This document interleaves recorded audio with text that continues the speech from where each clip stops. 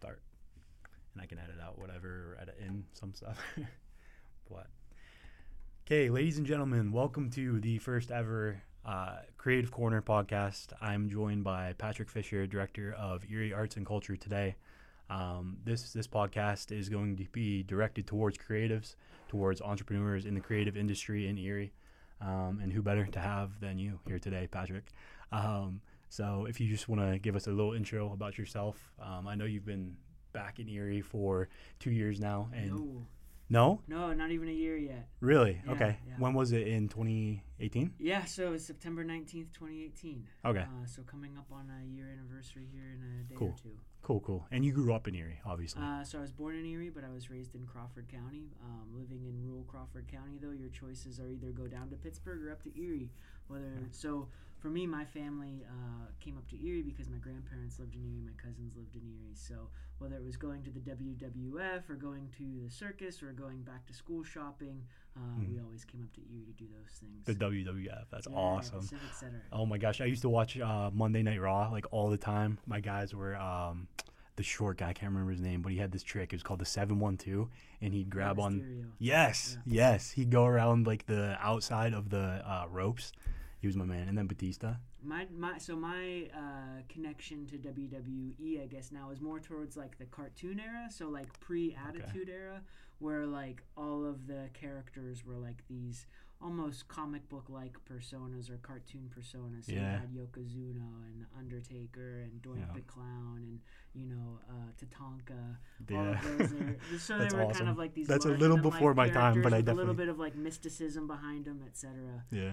But I remember that was like my first live entertainment experience. Was my grandfather took me and my cousins to see the WWF at the Civic Center, and I remember seeing like the Road Warriors, Hawk and Animal, and the Undertaker, and Jake that's the awesome. Snake, and just they had them down here in Erie. Yeah. This was probably late '80s, early '90s. But I remember just being like, this is the coolest thing ever, which is very like very theatrical in and of itself. It is. It definitely is. Especially back then, there were so many theatrics involved with it. Yeah, and I don't know necessarily if that is still around. Do they still have like the WWE come into Erie sometimes? Yeah, they were just here maybe a month or two ago. That's awesome. It wasn't like a recorded performance, but they still came in. That's sick. Again, I've been so disconnected for that for so long, but I do know that the Erie Insurance Arena still does bring them in. That's cool. It's such a cultural, like, everybody that grew up like in our time range knows that, and I feel like a lot of people were a fan of that. So there's also local wrestling too. There's two different local outfits that do wrestling. One is at the Avalon. They used to be up at Perry Highway Hose Company. I'm not sure where the other ones. There was one that used to perform out of St. Patrick's gymnasium when that was there, and that was always super fun to go to as well. That's crazy. So I guess kind of getting into the creative aspect of everything, you come in as the director of Erie Arts and Culture, and you see Erie in what way? So Erie is a city that's certainly in the midst of a renaissance.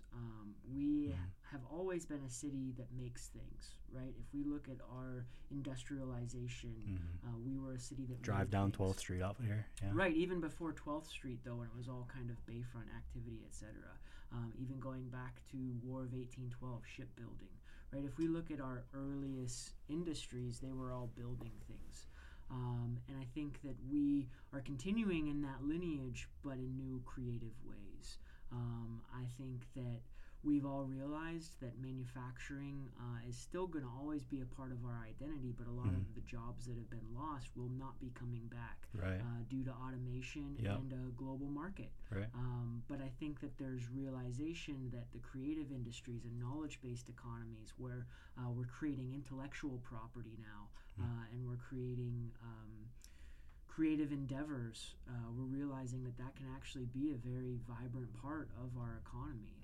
It can be also what helps attract other industries into Erie.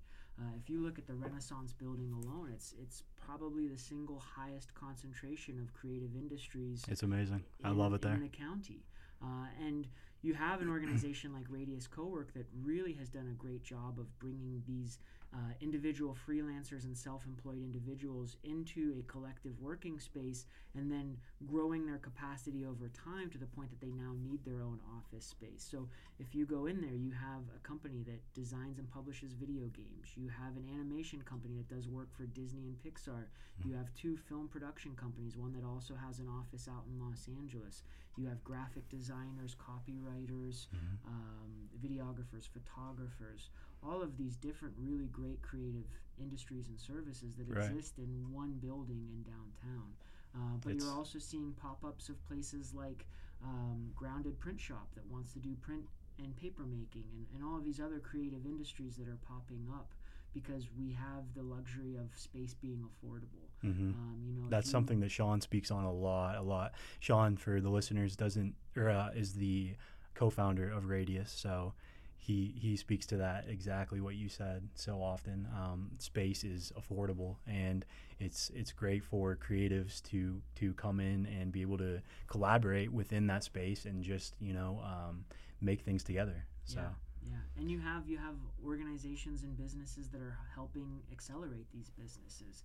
We have a lot of tech companies that have come into Erie over the last 3 or so years because of organizations like Ben Franklin Technology Partners, the Erie Innovation District,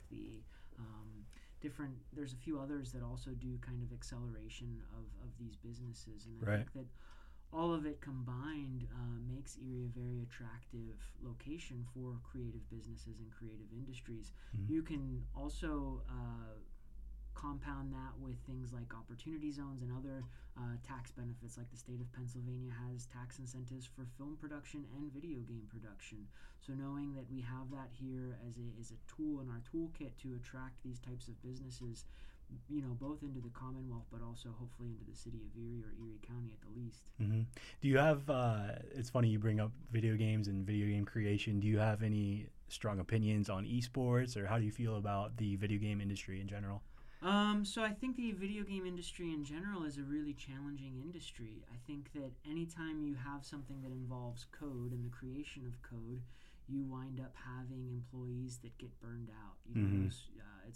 You hear about Crunch Week and other things where people are putting in just insane amount of hours and winding up with really severe mental health issues as a result of it. That's true. So I think that I appreciate the fact that Matt White, who has Whitethorn Digital, is looking at how do you create solutions to these challenges that plague the industry as a whole. I think esports is really interesting because, if you talk to Carl at the Erie Innovation District, he views esports as that preliminary step to get a more diverse audience interested in careers in coding, in careers in video game production, etc. As like an intro, right? So people that are coming up through video games into the bigger picture. That's smart, yeah. And I think that knowing that Edinburgh University has a esports league, knowing that there's conversations about starting an esports league in the city, that is how you create those future jobs that have diverse candidates, is by attracting them in a way that is relevant to them when they're going their developmental years before they go off to college, etc. Absolutely. So I personally don't play video games, not because I don't enjoy growing them. up through the WWE years. You never got into like I had a Raw Nintendo Entertainment System, and definitely played that quite a bit. Yeah. And I had a Sega Genesis, but after that, it was like I got to this point where I was like, well, girls don't like video games, therefore I there you shouldn't go. play video games. Okay.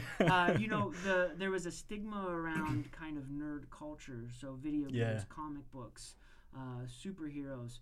So I grew up really liking comic books, but again, like when you get into about 3rd or 4th grade and you realize like, well, girls don't like these things. Yeah, this isn't cool, This is a right? childish thing I should put behind. So, right. Especially growing up in a very rural part of Pennsylvania, I feel like there was certain stigmas around those interests that just you grow out of, right? Because you're intended to. Now, though, you look at so many different pop icons and athletes and hip hop artists, etc., and like all of them talk about video games and comic books, etc. So it's embraced now. Like anime, all of that across the board. Yep. Right. So I would say that my involvement with video games probably ended around the Sega Genesis, but also like I didn't grow up in a household where like my dad was going to drop a couple $100 for me to have a Right. video game system. Sure, understood. So, Yeah, I think like you said, it's become such a part of culture now. Like video games, anime, comic books, cartoons, all of that stuff across the board.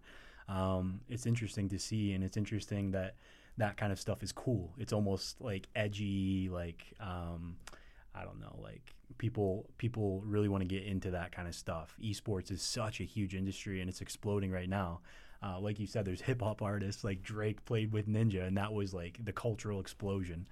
yeah, So, I mean, when I was a kid, I don't think anybody would have ever imagined that you could earn six figures playing video games at competitions or through streaming services. I mean, Right. when I was a kid, you wouldn't even know what a streaming service was. right, But that would have never been imagined as a potential career. And obviously, it's very similar, probably conversion with professional athletes, right? Very small percentage of people will actually earn Right. a livable income like doing this. less than 1%. You know, Right. yeah. But knowing that that's, you know, But it's achievable, right? Right. Video games, it takes talent, but at a certain point, it feels like, hey, I could do that. You know. well, even just content creation in general, right? So even if you're not playing at a competitive tournament level, knowing that, like, my nephew loved watching people play Minecraft more than he actually played Minecraft. Right. That blew my mind. Yeah. Uh, It's the modern television. Right. Right. So knowing that there's careers for content creators. I know individuals that are artists that do videos of them creating pieces, and they'll talk to people as they're creating the piece, they'll answer questions, etc., but they have subscribers that just watch them in the creative process. Right. So knowing that as an artist and as a creative now, you have secondary income sources outside of just the product itself. You know, now the content that surrounds the creation of the product is marketable and can be a revenue stream for you is such an interesting process. I mean, that's really why I don't believe in local artists. You know, you're an artist that lives and works in Erie, but now more than ever, you have the ability to reach a global audience. Absolutely. If you're Yeah. utilizing platforms in the way that they're intended to be utilized. I believe in that so much, yeah. And I think that 2 billion active users daily on Facebook is something that you can't ignore, right? Even if you're a local artist, you want that initial following from the local area, but if you have bigger aspirations, it's out there today, and it's so accessible through social media, through, let's say, podcasts like this. It goes out to so many people, you know? I think it's even turned the structure on its head, to be honest with you. You know, there's that saying that you're an expert once you leave and then come back. And I think that with platforms like YouTube and Twitch and Facebook and Instagram, you might not be appreciated at the local level, but once the local level sees that you have 75,000 other followers from outside of the local area following you, all of a sudden there's like this level of validity that comes with it. That's very true, yep. But I also think that with that comes a lot of complexities. I think there's this belief that you have to appeal to everyone and you have to connect with everyone, but Kevin Kelly What if they don't like me, right? Well, Kevin Kelly has a really great article called 1,000 True Fans, and he defines what a true fan is and why it's important to connect with your true fan base as opposed to just kind of that passive Like somebody liking instead of a comment, right? Well, or no, engaging it's even with your... someone purchasing as opposed to just liking, Sure, right? Any great. one of us can thumb through our Instagram account and like things without Right. any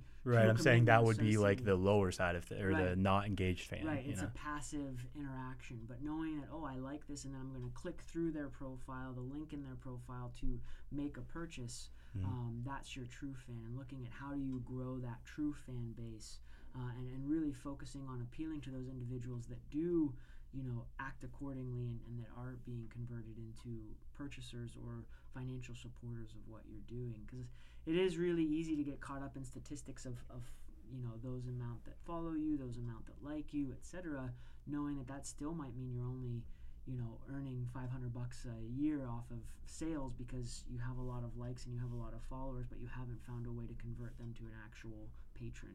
Right. So I think that, not to shift gears, but just continuing kind of with the artists and that kind of stuff online, we've had, and we're across the street from one right now, Zeds was over there and painted this incredible mural on the partner. What's the name of it across here? It was the former Erie General Tire building. Okay. Yeah, so they have that, and then as well as down on Dobbins Landing, the entire mural that Sat One just put down there. So that those kind of things going on in Erie feels like a spotlight, and even let's say the Undercover Millionaire, those kinds of things going on in Erie, creative processes, artists, the production companies coming in. It feels like Erie is constantly looking for the avenue, and it feels like now we're hitting the avenue of creative people coming in and really just boosting that industry, or our industry, I guess. Yeah, I think that Erie has to find that balance of both developing that which exists here, but also allowing stuff that exists elsewhere to come into here to help influence things a little bit. With us bringing the artists that we've brought for those large-scale murals, that's intended to do two things. First is intended to build the capacity of artists in our area. Every time we do one of those murals, which we bring in international artists to work on, we select local artists to serve as paid understudies so that they can learn about careers in public art. How do you take what you're doing on a 3-foot by 4-foot canvas, and how do you scale it to something that's 12,000 square feet? So there's a knowledge sharing that's involved with that's very important.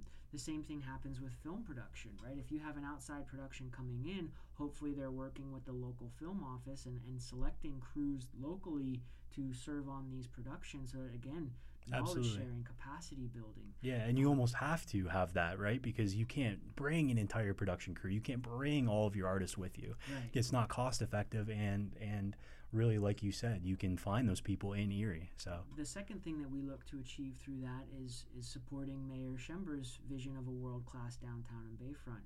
We know that we have a lot of really talented artists here, but they might not have international followings. They might not even have national followings yet. But we know that we can shine a spotlight on Erie by bringing in some of these international artists to create pieces that exist after they leave. So with Sat Ones, when that was finished, we had it shared in Italy, France, UK, Norway, Argentina. All of them were talking about Erie, Pennsylvania. Exactly. And we It's had insane. photos of Erie, Pennsylvania in all of those articles, and it talked about Erie Arts and Culture and the Port Authority and the city of Erie. Right. And It's just a very spotlight on everything that's going on. Right. I'm a big believer in collaboration over competition, and that's exactly what it is, right? You don't need to have a negative vibe or connotation to someone bigger coming in, and like you said, supporting the community that's already here or building it. And the interesting thing is when you bring folks from outside in, they approach Erie with this unbiased perspective that allows them to see all of the potential that exists. And so when we bring in these international artists, and many of them started their careers in the 80s doing graffiti, when they see the amount of large walls that we have or opportunities for street art that we have, they're blown away. It reminds them of other areas. It's a canvas, right? Right. And even the fact that, wow, you can get studio space here that's relatively inexpensive. But the challenge is that we as a city have always been one of our biggest barriers.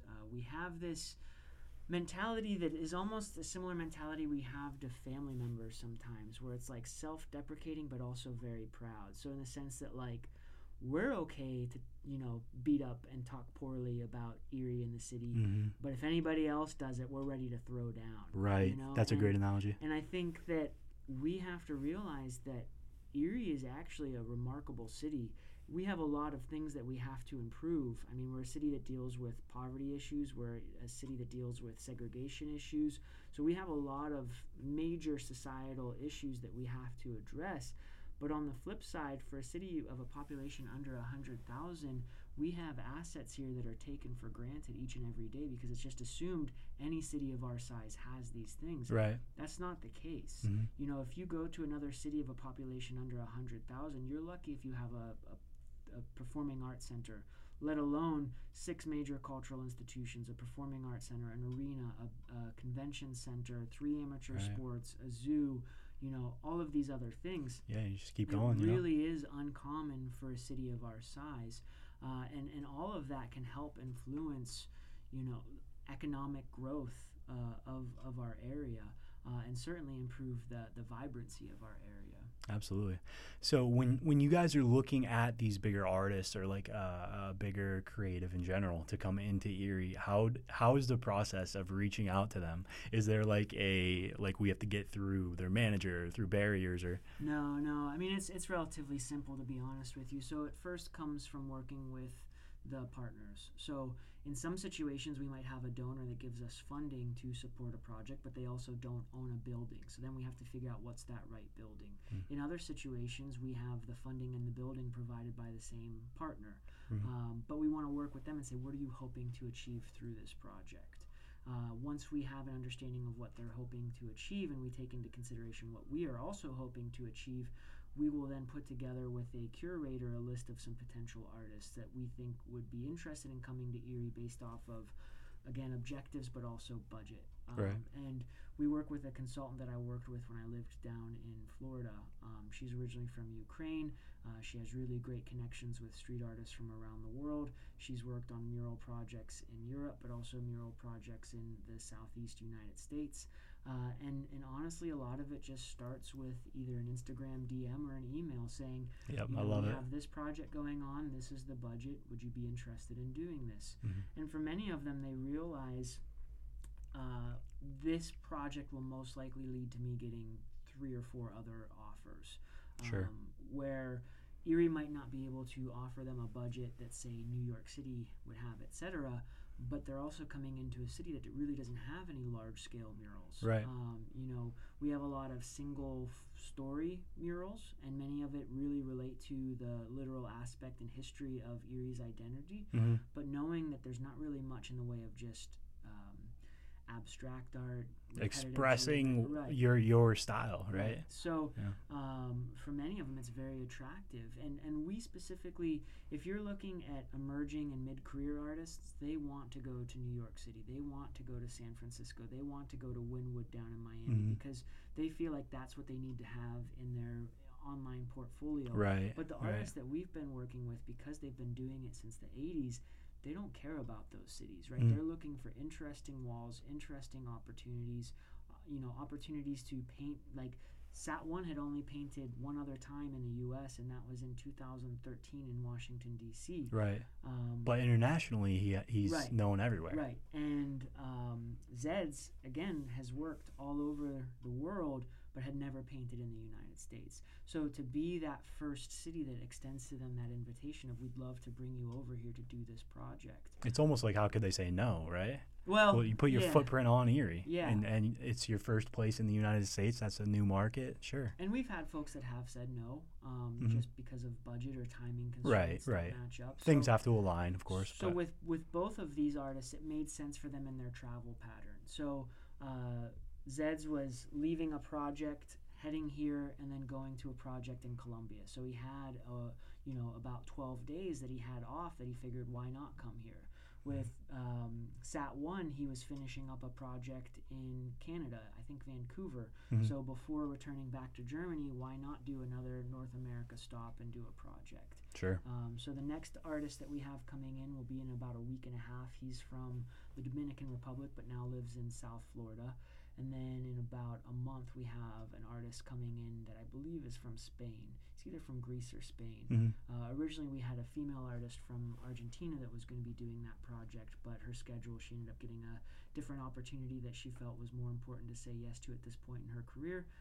Can't hold that against her. Right, of course. So we've had to pivot a little bit, but it's definitely exciting seeing folks kind of take note and have conversations. And even if someone doesn't necessarily love abstract art, being willing to say, I appreciate what this is doing for the community, for the vibrancy of the Bayfront, etc. But I've had so many people talk about how now having that piece on West 12th Street as you enter into downtown has actually helped slow them down as they move into downtown, because they're taking notice of it. So, a lot of times we treat our speed limits as if they're like 45, 50 miles an hour, even though it's like maybe 25, The Bayfront's 35. like 75. Right, even though I think it's 35. Yeah. So knowing that these projects can help slow people down a little bit, but we're also trying to be intentional behind where we select. So the pier. Right. With the pier, it was like easy because there's so many absolute statement. So many shots that are taken from the tower looking at downtown, and you just have this ugly concrete platform. Mhm. We've definitely enhanced that. I'd As say you so. shift from the industrial corridor on West 12th Street into downtown, using that building in the partnership with the Zaffrises to transition your mentality as you enter into downtown. The next one will be on Methodist Towers, which is on West 8th and Sassafras. That will play into our West Bayfront's objective of revitalizing that 8th Street corridor as a commercial corridor for the Lower West Side. Mhm. The other project that we're helping Sisters of St. Joseph's Neighborhood Network on is at 18th and Parade. Again, helping revitalize Parade Street and bring some new traffic into these areas that might not otherwise come to them, but if they know they have an opportunity to see one of these works of art or even watch someone in the process of creating them, Right. you're more likely to get folks to travel into areas. I've had so many people that have said, going up in the tower to see the mural down at Bicentennial Tower, that's the first time in probably 10 years I've gone up in the tower, and I never realized how beautiful our view of our city was from up there. Right. So knowing that it is helping engage people emotionally to the city in which they live. Right. And I think that goes back to what you were saying earlier of it's changing people's perceptions of Erie, right? So if we begin to talk about it in this creative, in this better light, then it kind of just snowballs from there. So I think it's awesome what you guys are doing. Do you have any big projects coming out that are in the works right now, or maybe you can't talk about those things? I don't know. Methodist Towers in total is 13 stories. One of the challenges we've faced is finding a lift that goes up that high. Yeah. Looks like we'll probably only be able to access the first 90 feet of it. 90 feet is still pretty darn big. And I'm sorry, I'm not super familiar with Erie. This is my second home, but is Methodist Towers at the Parade Street? Is that what you're... No, Methodist is 8th and Sass. Okay.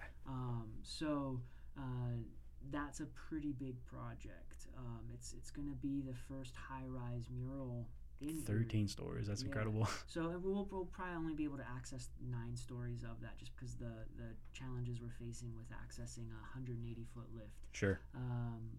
But we also, we have some major projects that we're working on, and really our position as an agency is to be a capacity builder. So we don't necessarily want to take on and do all the projects ourselves. We want to build the capacity of our cultural organizations, of our creative industries, of our individual artists to be able to recognize an opportunity to serve the community where art and culture and the humanities are the vehicle by which something is being explored or administered, but the end result is really the deliverable of how does it change life in Erie. Right. So really shifting from looking everything as a product to looking at it as a catalyst, more or less. Sure. So while the engine. Right. So why these murals are indeed a product that was delivered to us, hopefully it's also a catalyst to change perceptions. Right. So that's really where we are focused as an agency right now, is just how do we use our resources as a capacity builder to address the needs and the interests of Northwest Pennsylvania, and then use arts and the humanities as the vehicle by which we're addressing those needs and issues. Absolutely.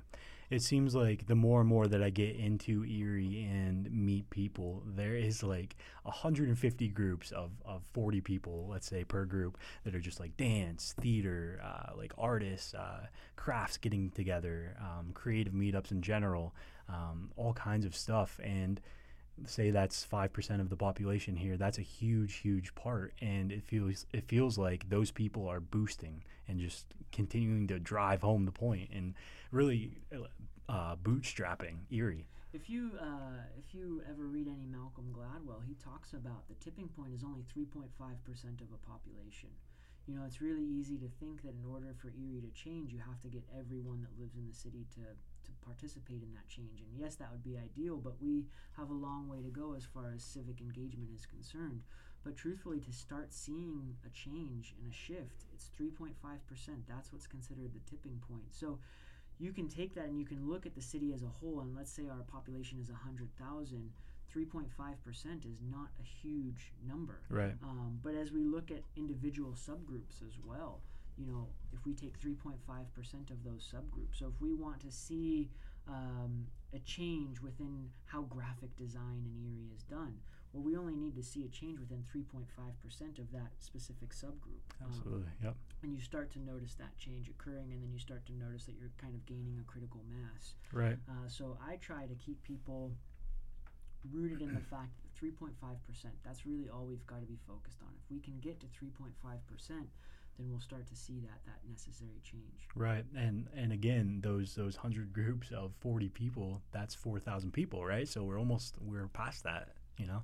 So I think that is a awesome point and an awesome place to kind of wrap this up. But I wanted to thank you big time for coming on. I don't know if you want to talk about Erie Arts and Culture a little bit, shout you guys out. Yeah, so Erie Arts and Culture is the local arts agency for Northwest Pennsylvania. We're a capacity builder, so we provide funding to cultural organizations and artists. We do project-based grants as well as program-based grants. We actually have our application open right now for project grants. It's due October 18th.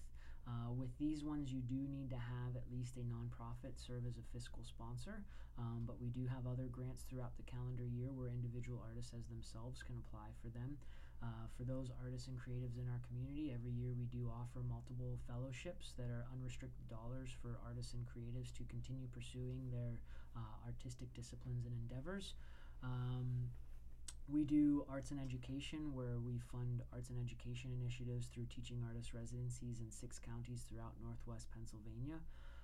So feel free to visit our website, erieartsandculture.org, to learn more about what we're doing. If you're an artist and creative in the community, please feel free to register for our directory, because when someone calls me and says, hey, I'm looking for a photographer for this, or I'm looking for an animator for this, or I'm looking for a dancer for this, the directory is the first place I turn to see who's in our directory that I could point them to. So, whether you're a studio artist, a commercial artist, a public artist, etc., please consider creating a profile in our directory. It's absolutely free. Patrick Fisher, ladies and gentlemen, Erie Arts and Culture Director. Thank you again, man. I really appreciate it. Yeah, thanks for having me. There we go. Boom. How do you feel about your first episode? Awesome.